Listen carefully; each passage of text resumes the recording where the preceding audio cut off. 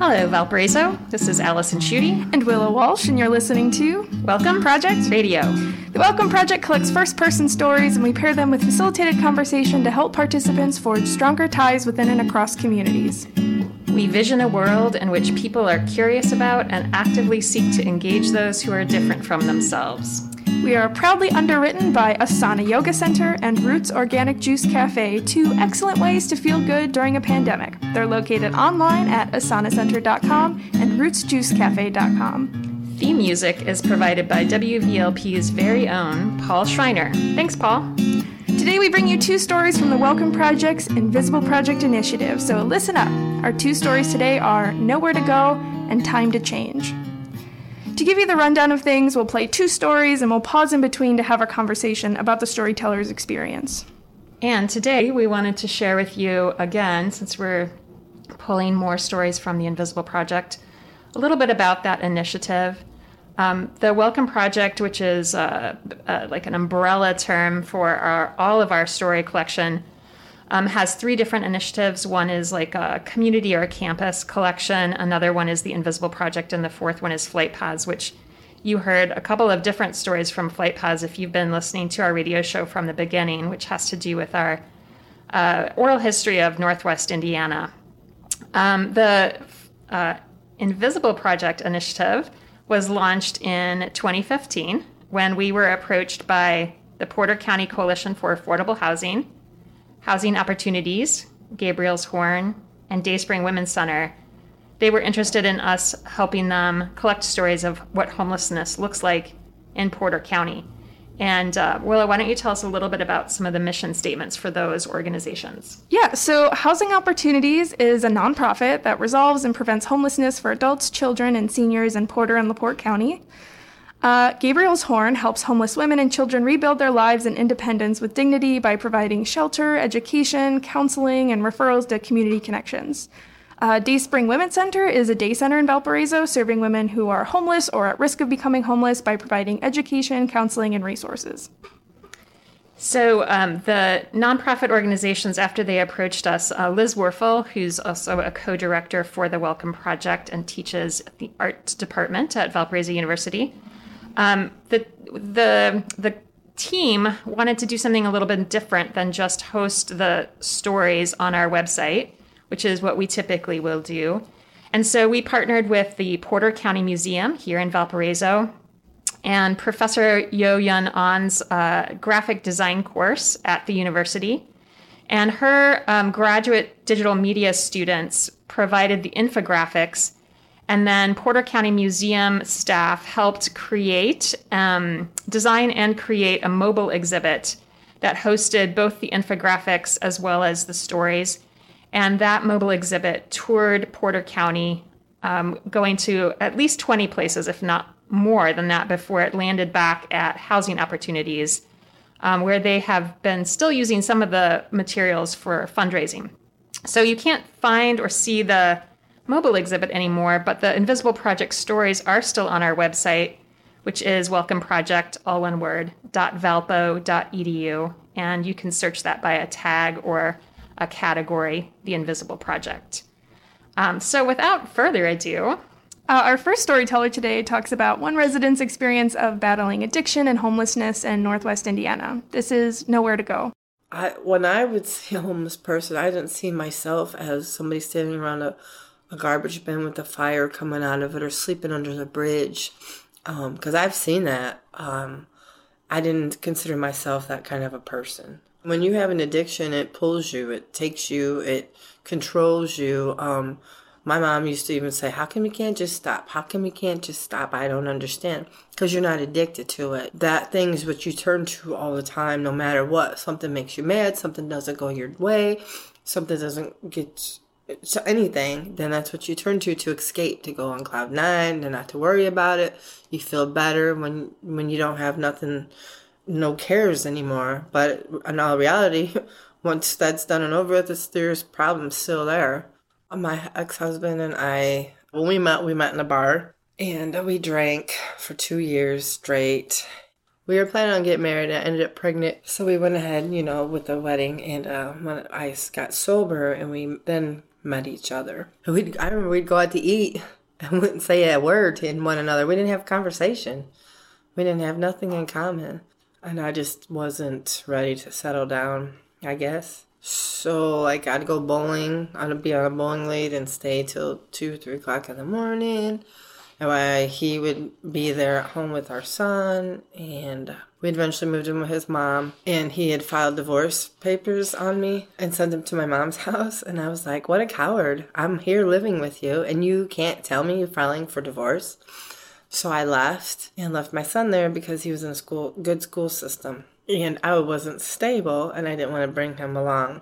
I chose to be homeless, I guess, the first time. I could have went to my mom's or somewhere, and I chose to stay out on the streets and drink and just flap on somebody's couch and work for a little bit to get money to drink some more. And I went through job after job after job. I had good jobs that I would call off because I was hungover. I finally sobered up. I'd sober up for some months at a time and do good. And we just went back to old people, places, and things.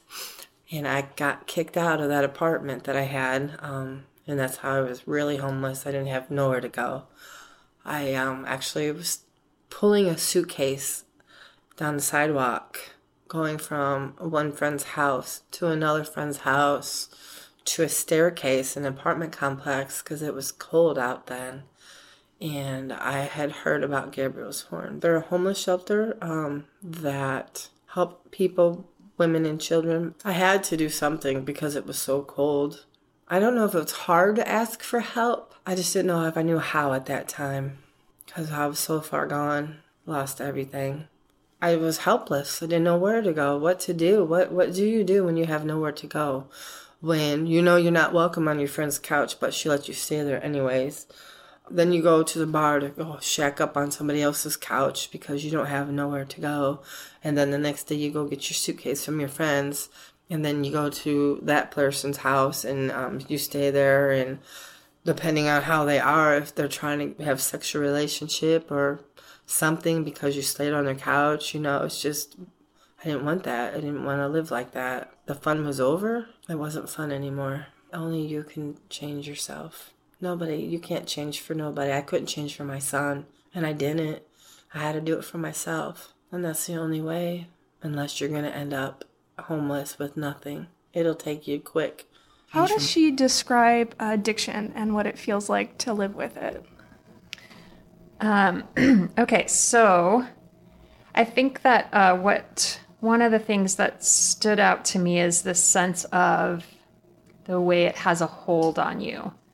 Like it's almost like it takes over your will and asserts its own, which I don't know if I'm completely comfortable with that being the way that she fully talks about it, because I think we start to get a sense that she later takes responsibility for it, but it definitely feels like when you're in the thick of it, the choice kind of it goes out the door. Like the only choice you have is to listen to the need to get to cloud 9 or escape your troubles, and you turn to the thing that's helped you do that in the past. So I think at least in one sense, it's that strong craving that's like something you cannot resist. She says to her mom, like, you just don't understand. It's not about just stopping. Although she looks like she tries, like off and on, we hear her trying to sober up. So I think that maybe is another piece of addiction, is like trying to get your will back from whatever it is that is your source of addiction. But that if you don't fundamentally address it, you go back to old people, places, and things and fall back into the habit again. Does that capture everything that you were noticing, or are there other features of the addiction that stand out to you?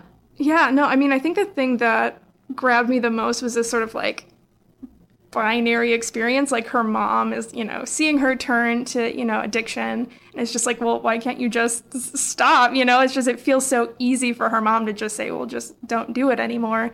And I think like we understand from her, like it's not as simple as that. And I think it almost becomes harder to stop, because I think like you're already turning to it when things are tough. Like we don't know why she ended, like why it started or like how it started.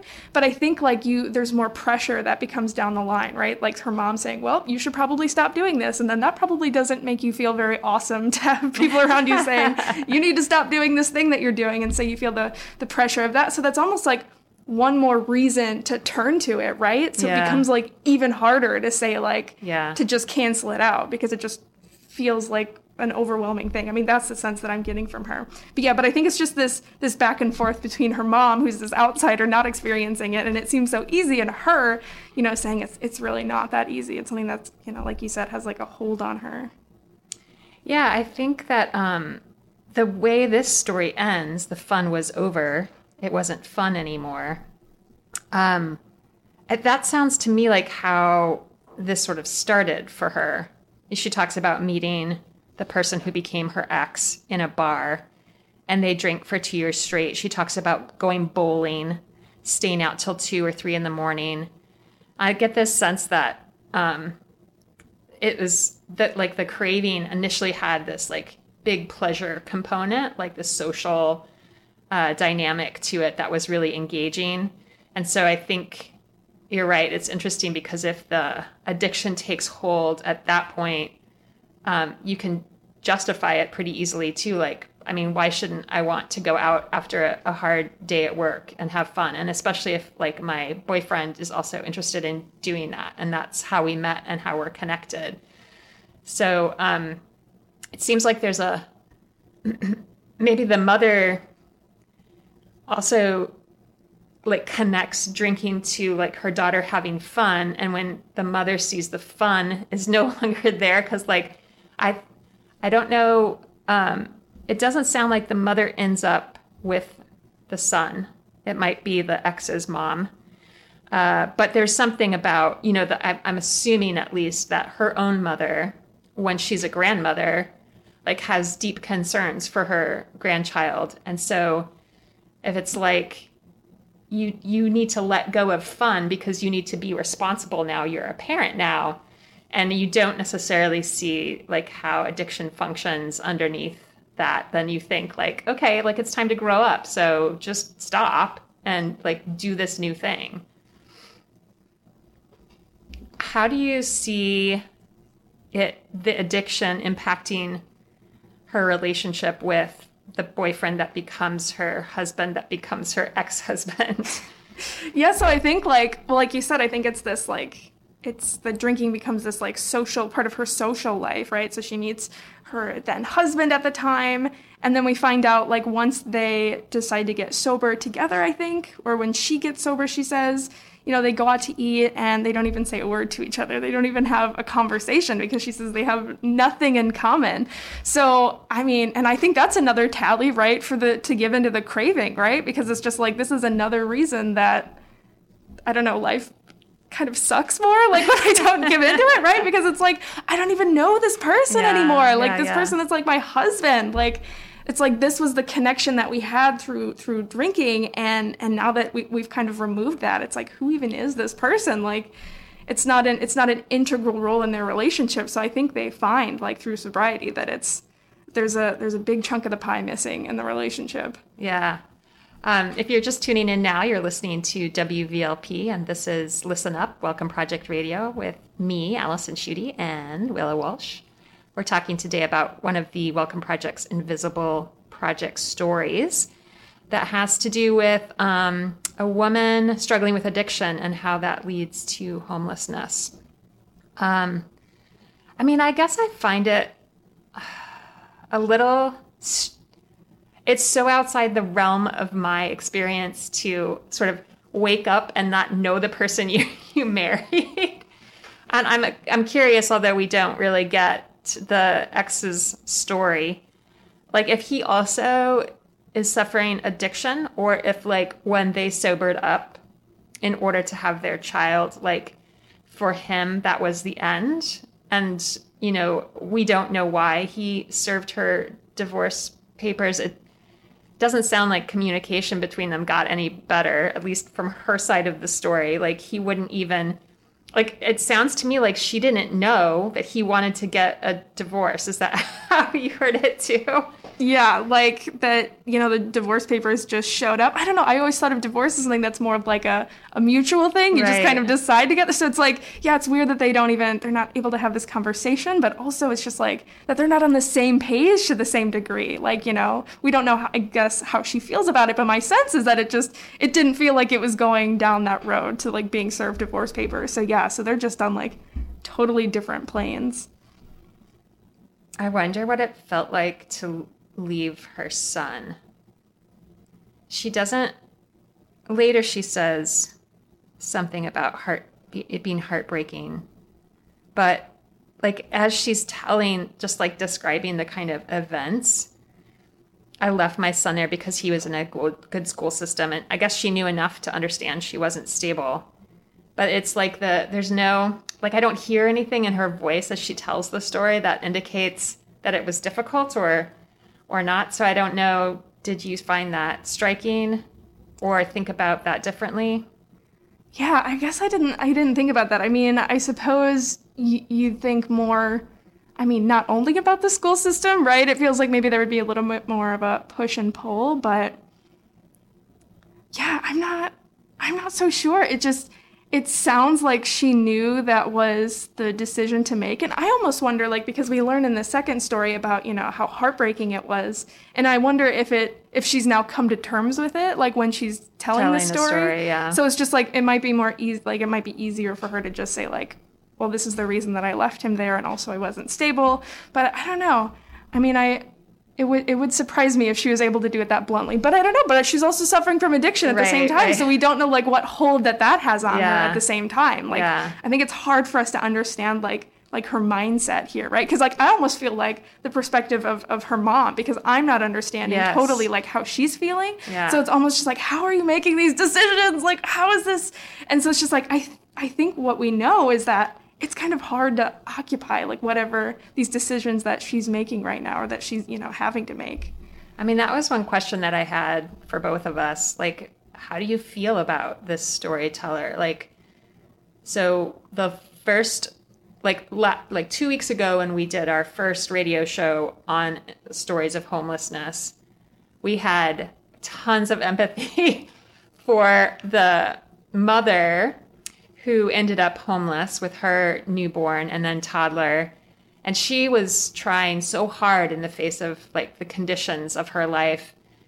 And here we have a storyteller whose homelessness, she says, I guess I chose homelessness the first time. And so it fits more neatly the stereotype that I know I have of homelessness, that like, in this case, addiction takes your life away from you, and like it seems like it's your fault, like you let this happen. And I think I know enough about addiction, at least intellectually, to understand that it's not exactly that clear cut.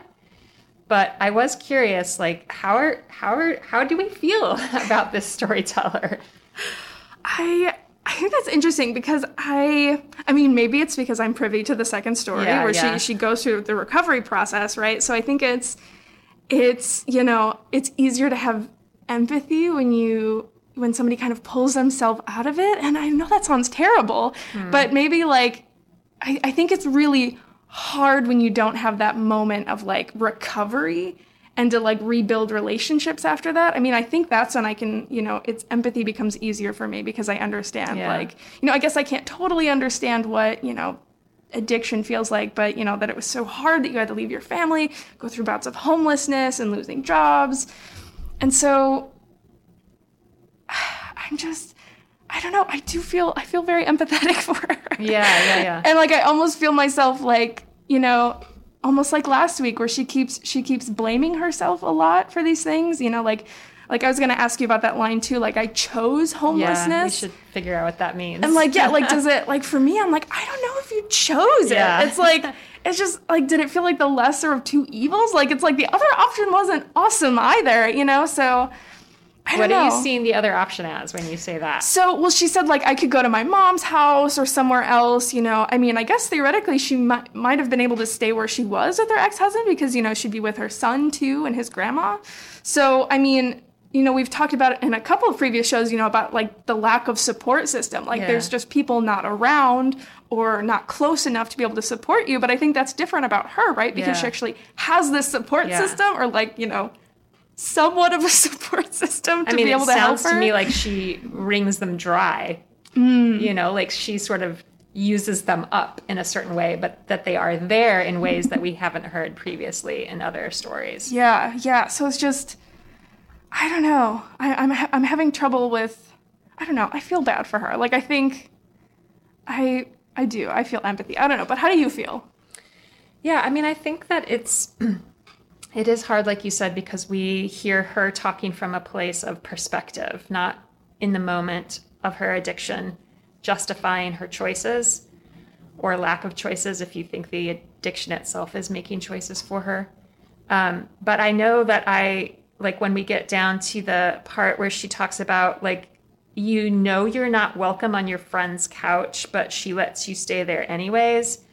And I think of, we've tried in other stories to, like, place ourselves in other characters, like in their perspective. And like that friend, I'm just like, I can imagine, you know, if you're really friends, you want to see the storyteller get her stuff together and like really pull herself out of this like pattern of behavior that's just like taking everything meaningful out of her life.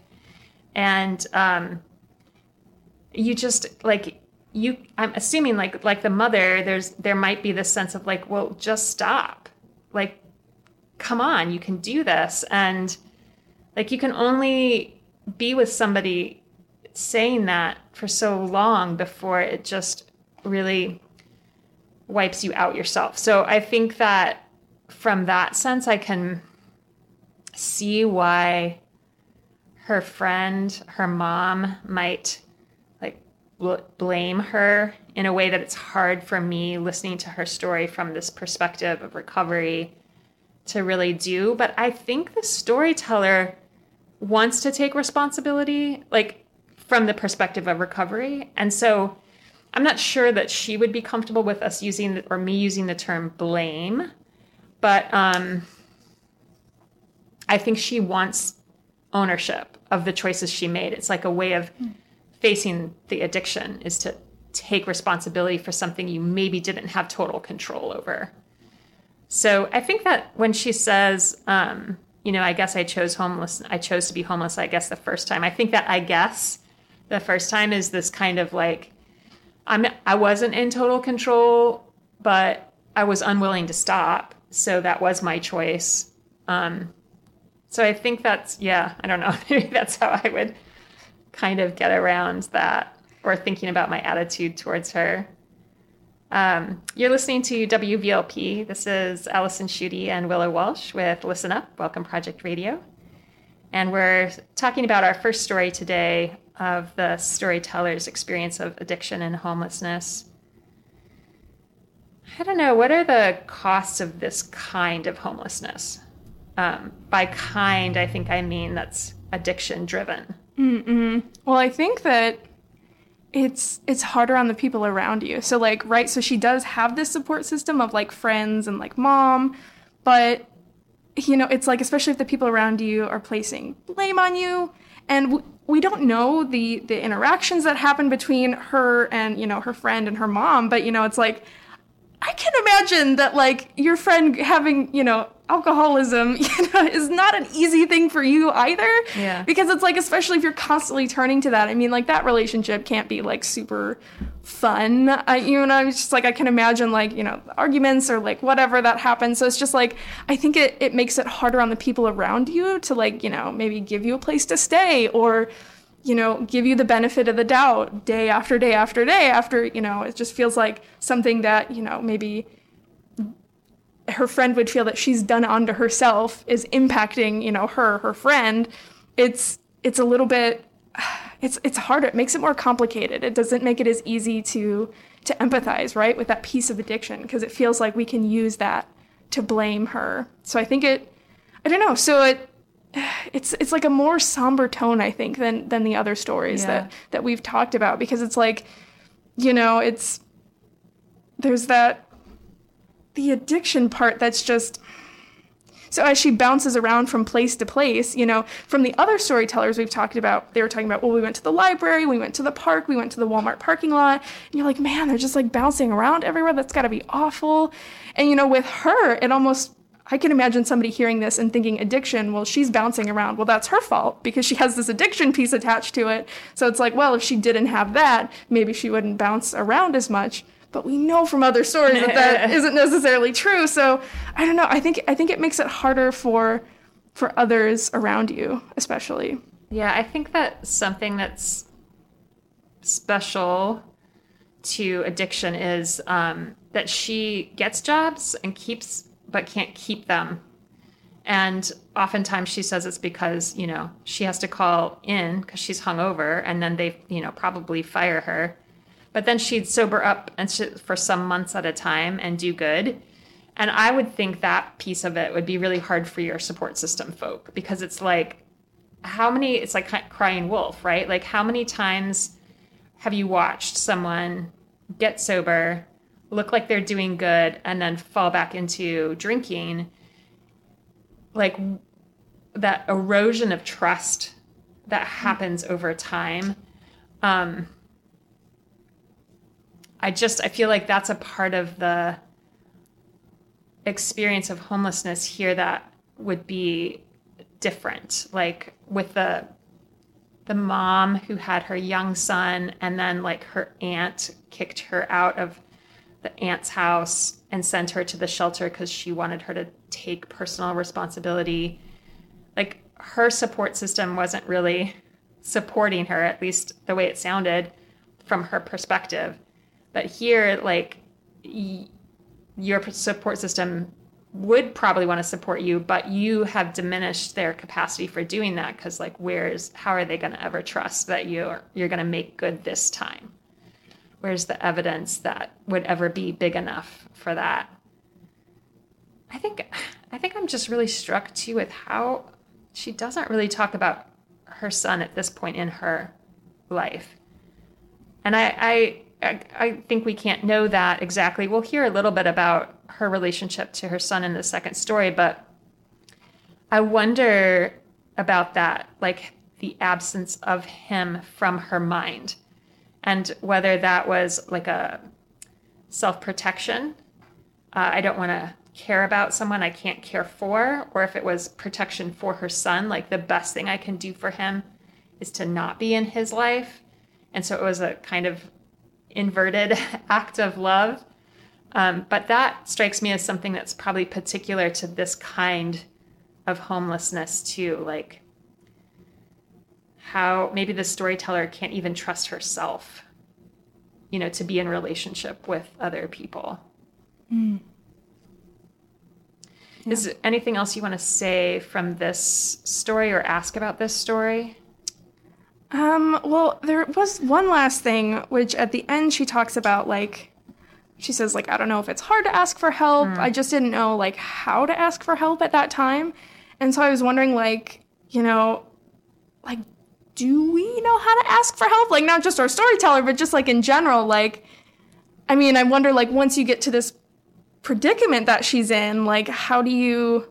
Are we really well versed in asking for help, and like, do we have the resources? Because it's like, before I started like working on the Welcome Project, it's like, I didn't know about Gabriel's Horn. I didn't know about homeless shelters in Valparaiso. And it's like, because I didn't need to, I had the privilege of not knowing. But if I find myself in that situation, I can imagine it's like, being on the side of the road and like looking up a video on how to change a tire. Cause it's like, I don't know how to fix the situation, So it's just like, you don't have it's like, what do I do? And so I wonder, like, maybe it's just to leave it at that, but, like this idea of just, it's hard to ask for help, or you don't know how to ask for help.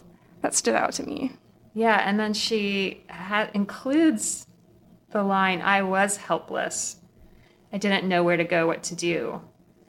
And I'm struck by that, and I don't know how to like quite articulate, like it's hard to ask for help. If you're helpless, it seems like it would be a natural thing to do. But I feel like there's something about the experience of helplessness itself that has left you bereft of, I don't know, like an avenue or vocabulary, or maybe it's the fact that the relationships have been so like thinned out over time that like to ask for help, like to overcome that hurdle just becomes too impossible to do. But maybe we can return to that idea of help and helplessness as we get to the second story. I want to remind everybody that this is WVLP-LP at 103.1 FM in Valparaiso. You're here with Allison Schutte and Willow Walsh. Today on Listen Up, we're discussing a story from our Invisible Project initiative. So we just heard the first part of our storyteller's experience, how she ended up homeless, and now we're going to hear the second part of her story in which she talks about getting sober and back on her feet. So this one is called Time to Change. At first, I didn't want nobody to know where I lived because they were like, we'll give you a ride home. We'll give you a ride home. You know, I'm like, I just live right down the street. I can walk. And then the one girl I worked with said, I used to live there. And I'm like, no way. And then I didn't care no more because you know what? People need help. And that's why they're there.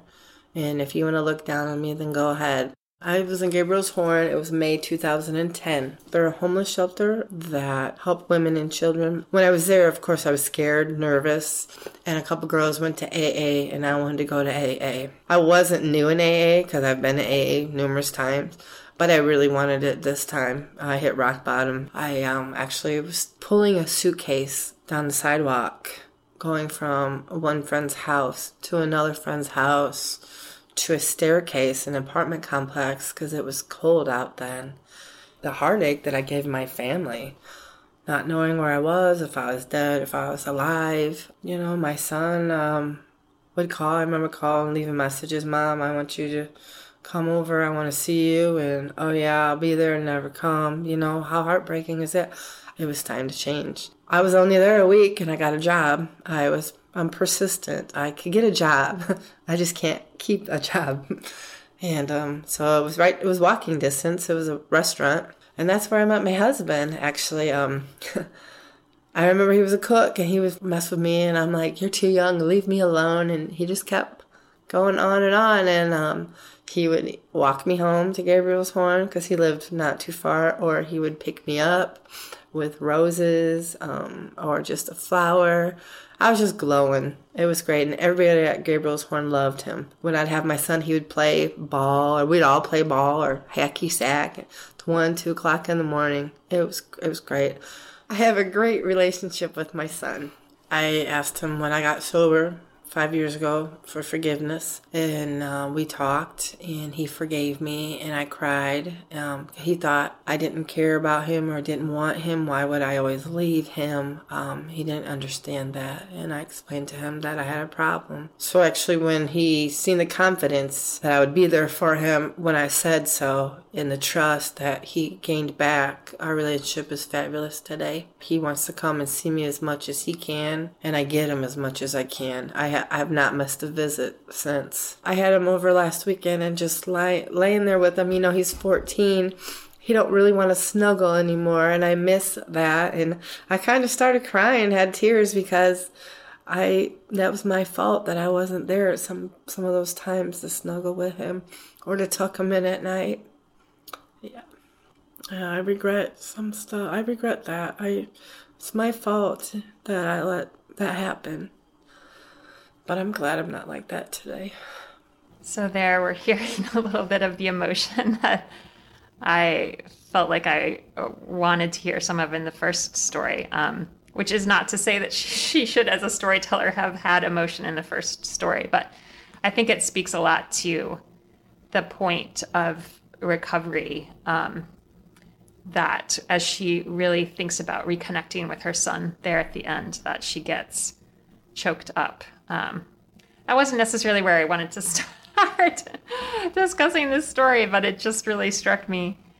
Can you tell why at the beginning the storyteller doesn't want people to know where she lives? Because it's a little bit out of context until you get later in the story. So why doesn't she want people to know where she lives? Yeah, so, well, I'm assuming she's probably feels bad about where she lives, or she feels a sense of like shame of where she lives, because she doesn't want people to know where she's living. So that would make sense to me. But that's the shelter, right? She's talking about Gabriel's Horn there, right? Okay. Yeah, and so I'm wondering, so if people go there, then they would assume something about her. So that's probably why she didn't want to. But I think it's interesting that she goes through this sort of flip at the beginning there too. I'm wondering how she got to this point of at first I didn't want anybody to know where I lived. And, people were trying to give her a ride home, but then she goes into well, no way, I don't care anymore because you know what? People need help. I'm wondering, do you get a sense of how she gets from I don't want anybody to know to I don't care anymore. It's fine. Yeah. I mean, the one piece that she gives us is that she's working with somebody that was hey, I used to live at the shelter too. So I mean, over and over again, we hear in all of our Welcome Project stories how something happens when you have an experience that you realize is shared by somebody else. So I think it's the sense of when she learns that a coworker also lived in the shelter at some point, that she doesn't feel isolated by that fact anymore. It's a point of connection now for her instead of a point of isolation. And that seems to open her eyes to and I'm assuming it sounds like the coworker doesn't live there anymore. So then there's also this sense of this is a starting point, not a finishing point. And the other thing I guess I'm assuming is that maybe by that point she'd started going back to AA, but we don't really know for sure. But I would think that would be another resource that might help her move from shame to acceptance. Or it's even more than acceptance. It's more kind of braggadocio, I don't care anymore. People need help. And that's normal and okay. And if I am an image of needing help, someone who's receiving help, then so be it. Which is maybe kind of an interesting take on the last bit of the story when she's I didn't know how to ask for help. So maybe part of what's happening here is she's having realizations about, she's already gotten the help or started to get the help, but maybe she's learning something about receiving that she hadn't seen before. Yeah, maybe I don't know if it's acceptance, but I don't know, I almost wonder AA2 might be a hard thing to start if you're not ready to enter into that sort of thing. It's well, I guess this is the predicament that I am in and I'm going to do something about it. And so I think maybe before you get to a place like Gabriel's Horn, you don't necessarily, I don't know, I guess she doesn't want other people to know that she's there because I think that's a form of acceptance, right? I needed help and now I've got help. And so, I don't know, that's just the way I was thinking about it. But I wonder too,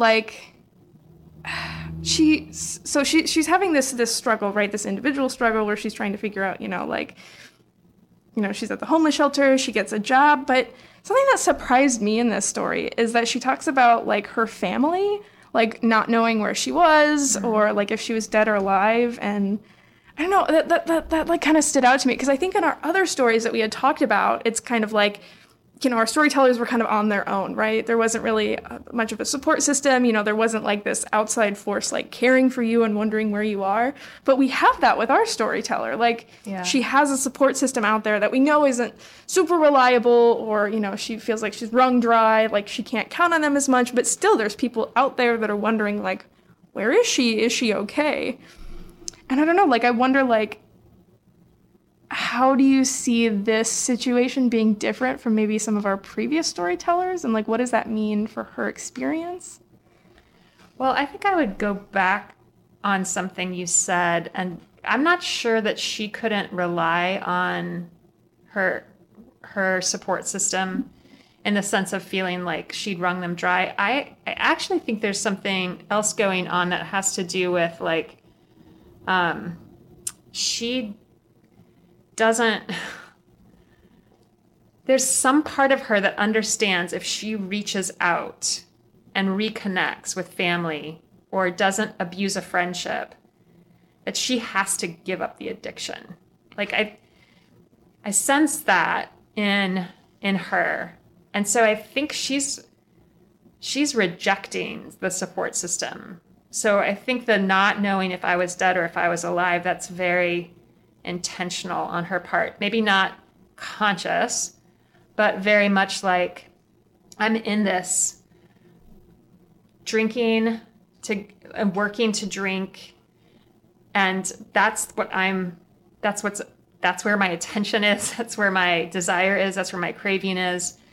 And so I am just cutting myself off, except for people who will get me through a night, like we didn't talk about this with the previous story, but I think one of the hardest things for me to hear for her is that sexual favors become like a form of like payment for a shelter for the night. That just feels really difficult to imagine being that vulnerable and like what it would mean to make yourself that vulnerable just to keep a lifestyle going. So I'm leading us away from your actual question, but I just do think that she's teaching us something really profound about the inside of addiction, like what it's like to be in that pattern. And that's something that's made her story of homelessness different than other storytellers that we've already heard from. I'm wondering about rock bottom, and that's a term that AA uses a lot, or it's an AA term.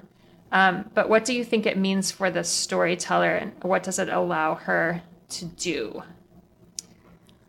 When I think of rock bottom, like that makes me think that like there are no other options, or it's like it's just getting worse from here. Like it's not getting better. So like I think like so what you were talking about, like exchanging sexual favors and like being able to stay on couches and things, like it seems like maybe even that part was doable enough for her. So we can assume that it got even worse after that point. And so there must be a time to where you just kind of realize like this, I can't get out of this anymore. Like, this is just, I can't live like this. I mean, she says in the other story, right, like, this wasn't fun anymore, but I think it got even worse after that. Like, not that this isn't fun anymore, but this is, like, almost too hard to live with anymore. Yeah. So I wonder if she had to get to that point to understand that it's, like, she needed a turning point. She needed to figure out how to get her way out of it because addiction wasn't helping anymore. Like, going to that place that she described in the other story, like, going to the Cloud 9, just being able to forget about things for a little while, like that wasn't even serving her anymore. It's like that. I think it got to a point to where even the addiction wouldn't even give her what she needed to keep going. So I think when she hit that, yeah. It also makes me aware that that's a metaphor for addiction then. Like that it must be a sense of falling, right? Like that you just are kind of, I don't know, now I'm picturing somebody like like going down this like dark tunnel and just like their hands and arms flailing because they have no sense of like anything around them. There's no options, or I don't know, that's not the right way to say it, but like there's nothing to hold on to. And then if I'm just imagining now like somebody's hitting the bottom and how like shocking that would be. Like it would be, she says when she gets to Gabriel's Horn, I was scared and nervous. And I'm wondering about that, like with the hitting the bottom, like that sense of if you've been in free fall and suddenly like there's this impact, it would be very jarring. And now you have to like pick yourself up and figure out how do you get out of the hole that you landed in. That would be, I would think I would use the word terrifying as opposed to scared and nervous, but yeah. So do you see opportunities that it gives her to have had that landing? Like what that allows her to do and like maybe who helps her? Yeah, I think so. So, we know that there's a couple of girls that we can assume probably were at the shelter with her. So I think there's this, another aspect of this support system, right? So we get it in the first bit of her story where somebody else tells her that, yeah, I used to live in the shelter, and she feels a little bit better. And so once she gets to the shelter, there's a couple of people there who also want to go to AA. So I think it's, I don't know, I wonder if like having a small sense of community there with other people who are going through this makes it easier too, because like you said, like trying to like figure your way out. I think it's maybe easier if you see other people around you who've just also, maybe hit a similar spot. And so I think that's what helped her. And then I think her being at rock bottom is what motivated her to actually go to AA. Because she said she wasn't new in AA, right? Yeah. Like she had done this beforehand. Yeah. So it's like this rock bottom point is really what she needed in order to follow through with it. You're listening to Listen Up, Welcome Project Radio on WVLP with Allison Schutte and Willow Walsh. And we're talking about how the storyteller for today found her way to the bottom of addiction and then mounted a recovery, and how that's related to getting her home back, which I think we could talk about in terms of family and stuff too.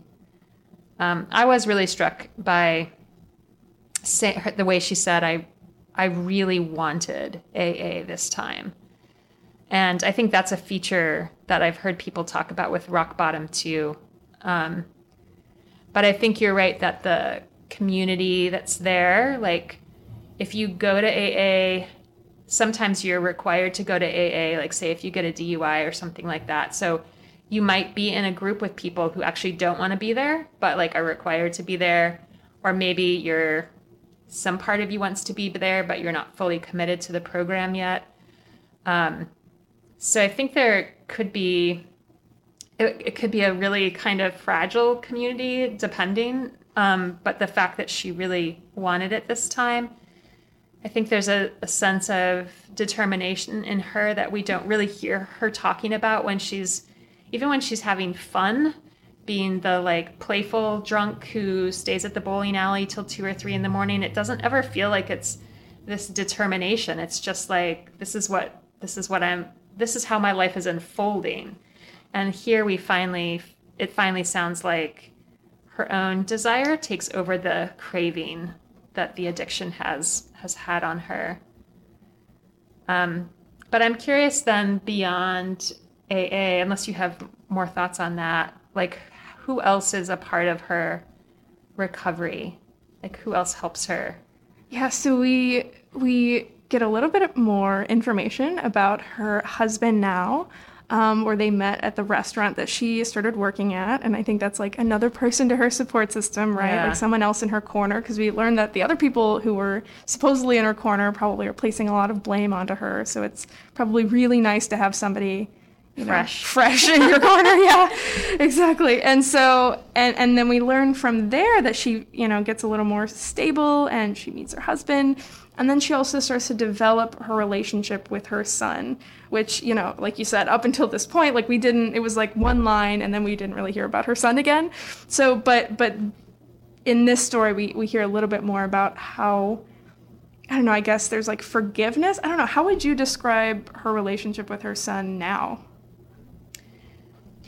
Yeah, I mean, from the perspective of being interviewed for the initiative, it sounds like something she cherishes very deeply, and like the connection that they have.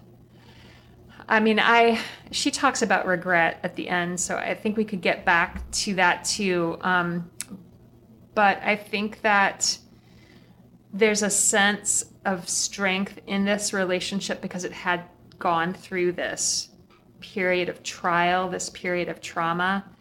I mean, like, again, I don't want to say like they're better for it, because like who would ever wish that kind of trauma on a child, for sure, let alone an adult. But I guess I'd like to know more about forgiveness and what that might mean, because that seems to be the thing that has allowed the full recovery of their relationship. And she says she asked for it and he forgave me. But I kind of wonder, like, do we have any more clues about, like, I don't think forgiveness happens in a moment, right? So even if it's said, like, I bet it has to be lived into in some sense. And so do you see any other cues here about how forgiveness was possible on the son's part? Yeah, well, I think she said, like, so she hadn't missed any visits with him after she got sober, and that he wants to come there as much as he can. So it's like there's this desire for, like, a rejuvenated relationship between them. So I think we get to know a little bit about, how their relationship, especially like with her husband too, right? They're like playing hacky sack until 1 or 2 in the morning. So it's just like, it feels more positive. So it feels like forgiveness would be on the up and up. But yeah, I was also suspicious of that line where, that she said that he forgave her, because I feel like that would be something that's so hard to do. Yeah. Yeah. I think there is something in, he has a chance to tell her what he was experiencing, right? Like, that I didn't care about him, that I didn't want him, and why would I always leave him? So that feels like a piece of it too, his ability to have a chance to say, this is how hurtful this was, and for her not to walk away from that. And then I'm curious about the explanation. I explained to him that I had a problem. I mean, she doesn't do that for us in the 2 stories. Like, she gives us a big, full picture of addiction, but doesn't necessarily talk about, like, the science behind it and, like, how some people at least think of addiction as an illness, like diabetes, where you really, once you trigger it, like, it's not something that you have full control over. So I wonder, like, if he found some support in that too, like, that this wasn't personal. She wasn't rejecting me exactly. It's like kind of this addiction was in the way between us. But I'm guessing that the trust that he gained back, that sounds like it was a process for sure. Yeah, I'm wondering how, like, easy that would be to hear, especially, like, because I think we get to understand, like you said, like, this fuller picture of her addiction, but I would almost wonder, like, wouldn't her son have this sort of same mindset as, say, her mom? Like, it would be hard to understand, like, to be able to understand, like, the breadth of the addiction has on her, like, the hold it has on her. So I don't know, like, I would just assume that it would be so much harder for him to accept the explanation that it was because she had a problem, and not, wonder, like, well, couldn't you stop that problem? Like, her mom, because he's not experiencing that himself. So it would be really hard to understand, like, how much of a hold that really had. So I would totally agree that it felt like forgiveness would definitely be more of a process, because I can't imagine it would be very satisfying to hear, like, well, I had alcoholism, so. Yeah. I mean, I'm kind of guessing by the numbers she gives us, if he's 14 at the time that she's being interviewed, and she had been sober for 5 years. So maybe the first conversations they're having are when he's like 11, 12. And maybe there's just something about kids having bigger hearts, because they want, like, I would imagine he would want the reconnection so deeply, just like kind of at this, like, fundamental level, that he might have more, I don't want to say resilience, but be ready more quickly once he had confidence in her to then just, like, open his heart to the reconnection again, so they can have this fabulous relationship today. Yeah. Well, I would think, like, actually, I would say, like, maybe more resilience to the trauma. Like, it wouldn't be, I mean, I would be really interested to actually hear what he would say about it now. Yeah. Because I would almost wonder, like, I mean, my expectation would be that, maybe it would sour, like, his experience of it over time. Like, because, like, here, I think, when he is, like, 11 or 12, I think it would be really hard to be cognizant of that pain. And so when somebody says, especially a parent that you would really want to hear, like, I'm sorry from, it's, maybe the I'm sorry is enough at 11 and 14, but I wonder if the I'm sorry is still enough at, like, 18 or 20. Yeah, 5 years out. Yeah. Yeah, we don't know. We don't know. What do you think the role of regret is, if there is one? Yeah, I mean, I guess we don't know the role of it per se, but, she says that she does have regrets and that she, feels like what she does regret is her fault. So I would say that maybe that would be motivation not to fall back into previous patterns, right? Because she said, I did old things, old friends, fall back into the same, going back into like bouts of sobriety and addiction. And so I would say that, given how far she's come and her ability to rekindle this relationship with her son and, acknowledge that she regrets that time in her life, I think that's a huge thing to say, like, I don't want to regret any more years of my life. So I think it helps her keep her mind on what's really important and what is helpful for her. And I think she would have a harder time falling back into addiction in the future. That's my sense of how regret plays. Yeah, I think that's really well put. It's like what she couldn't allow herself to feel before. Now she's letting herself feel in full how tender it is to lay there with your child and snuggle.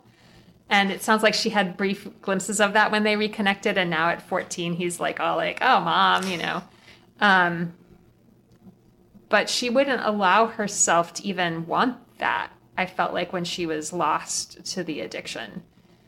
And so now the regret enables her to actually feel what she missed out on.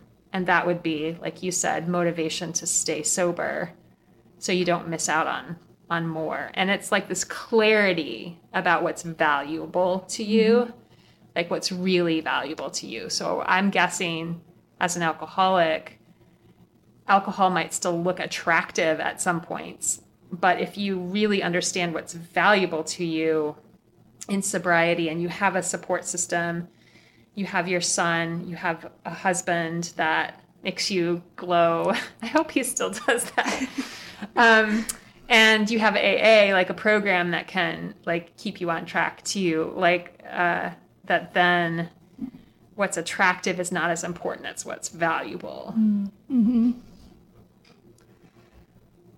Do you agree with her when she says that it's her fault that she let it happen? Yeah, we've kind of been talking about that this past hour. I mean, it is her fault that she wasn't with him when he wanted to snuggle.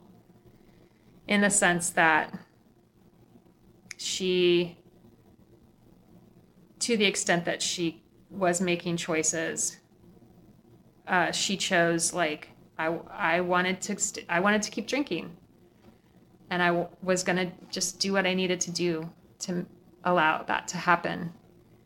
And I think maybe I said some version of this before, but I feel like what's really important for her is that she sees it as her fault so that she can take responsibility for it. And that seems key in sobriety as well.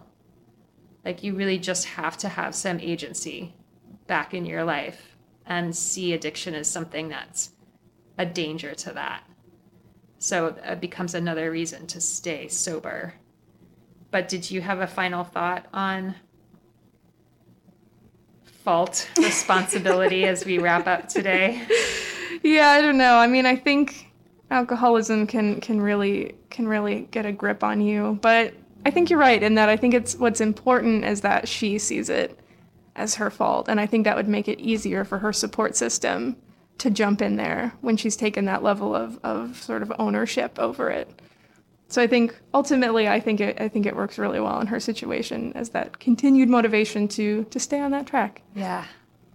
Well, that's it for it today. Thanks for listening. And thanks again to our sponsors, Asana Yoga Center at asanacenter.com and Roots Organic Juice Cafe at rootsjuicecafe.com. We here at Welcome Project Radio love to support our local businesses. And would you like to hear some more Welcome Project stories like you heard today? You can find us online at welcomeproject.valpo.edu and wherever you get your podcasts.